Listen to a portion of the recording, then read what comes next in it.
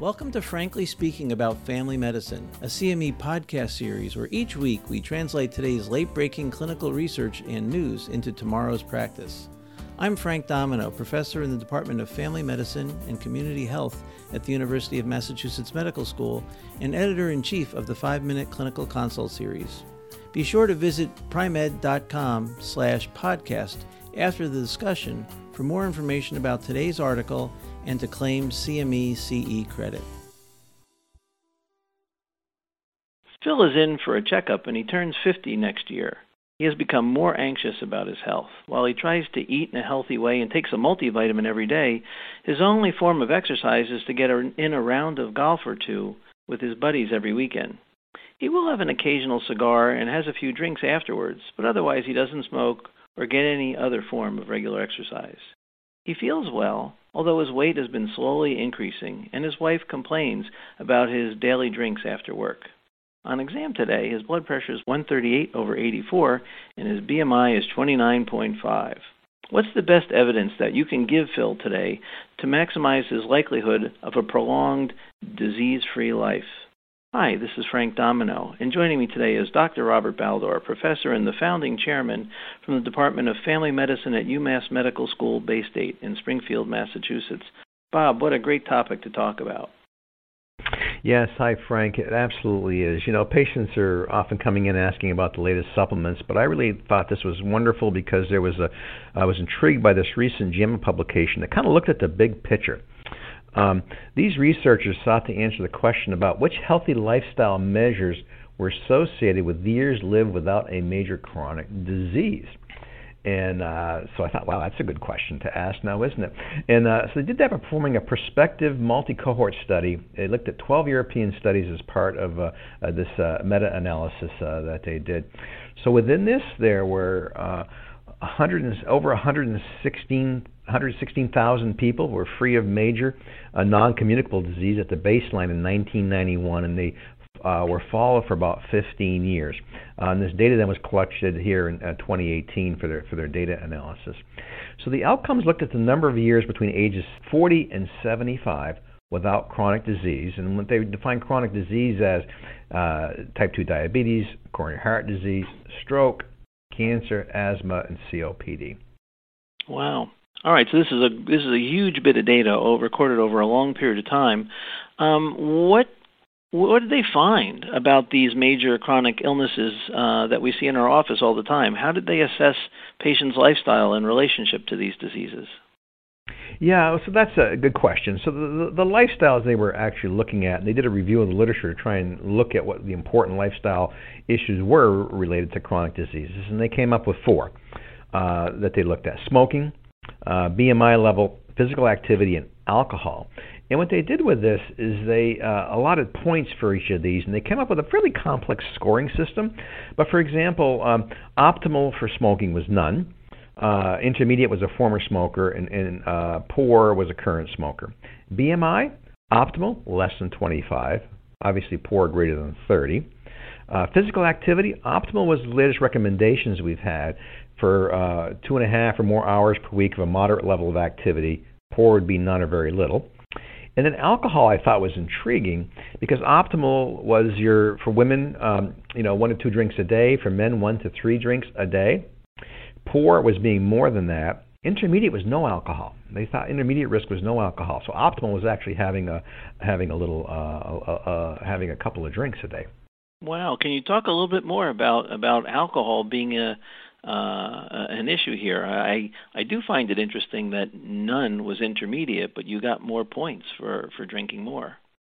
Yeah, it's well. I actually like studies that show this because I certainly enjoy my glass of wine every day, and I think that the data out there is consistent with what we know about alcohol, or what we are still trying to understand around alcohol as to what's the optimal level. And is no. Some of the studies show that people with no alcohol, maybe those are sicker people to begin with. That's why they're not drinking. It's really hard to tease that out. But anyways, let's look at this study here. By the way, about 60% of these study inhabitants were women. Mean age was 43.7 with a standard deviation of 10, and the mean follow-up was 12 and a half years. Over that period of time, over 17,000 of these folks developed a chronic disease. And they actually found a linear association between this overall lifestyle score and the number of disease-free years. So basically, a 1-point improvement in their score was associated with about an increase of 1 year of disease-free existence. And so that was pretty neat. So if you actually had the optimal lifestyle score, you lived almost 10 additional years without chronic disease as part of that. So in many ways, I would say the results were not surprising. They found that the healthy lifestyle was one that avoided tobacco. Clearly, that's easy to understand. Had an optimal level of alcohol intake. Those maintained a regular activity level and kept their BMI less than 25. However, if you look at the 4 lifestyle profiles, the one that was associated with the highest number of disease-free year, all of them included the BMI of less than 25.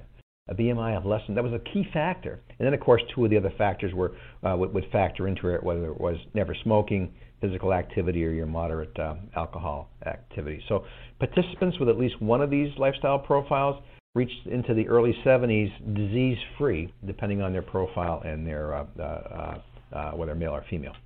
For our regular listeners, you may remember that Dr. Baldor shared the story many years ago of his grandfather who rode his bike every day to church and lived well into his 90s, but on closer examination, it looked like it was his couple glasses of wine per day that may have led him to have a long and disease-free life. Is that right, Bob? Yeah, yes, absolutely, and I'm hoping that was the factor because I'm not one to be riding my bike to church every day. No, you're not. But I mean, this study begs for an outstanding, simple chart that we can hang in every exam room that says, if you want to live well, taking a multivitamin isn't going to help you. If you want to live well, many of the medicines we use can help for certain disease-specific issues. But the real key to living well is not smoking, get your weight under control, be active, and don't be worried about alcohol. I think this is so reaffirming to what we do every day, yet we just need probably some better tools. How do you go about addressing, let's say, the BMI issue in the office, Bob? Yeah, clearly that is important, and obviously, so we're talking about our patient here. You mentioned Phil. Number one, I would avoid see if we can get him to get rid of that, even those couple of cigarettes a week, avoiding that tobacco, but really focusing with him, using motivational interviewing techniques, emphasizing the importance of maintaining a normal body weight, and so I think that's really where the bang for the buck is. If you look at this, the study didn't look at things like LDL levels and so on. They look at global factors, and so how do we actually get people, I think, spending more time focusing on counseling around a healthy lifestyle. I love that the activity was a piece of this as well, and getting people out, getting them active is going to do a whole host of benefits for their health, whether physical and mental, in my mind. I agree. When I look at this, it reminds me so much of sort of that Southern European lifestyle. Taking a 30-minute walk after your evening meal every day was a tradition through many cultures that we've lost.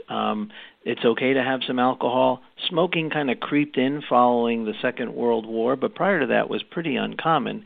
And very few people had BMIs that were in the overweight or obese range. So, Bob, I love this paper. I'm going to try to figure out a graphic that we can all share and make this just the center point of most of my discussions with patients. They all worry if their A1C is too high or their systolic blood pressure is a little bit off. The real focus is getting these other issues under control and helping people live a longer and disease-free life. Thank you very much. This is terrific. Yeah, clearly, being active and keeping your BMI in control is going to take care of the blood pressure and the A1C and all those other factors. This is where the bang for the buck is. Take care, Frank, and good luck with your daily exercise and that glass of wine. Thank you, Bob. Bye-bye.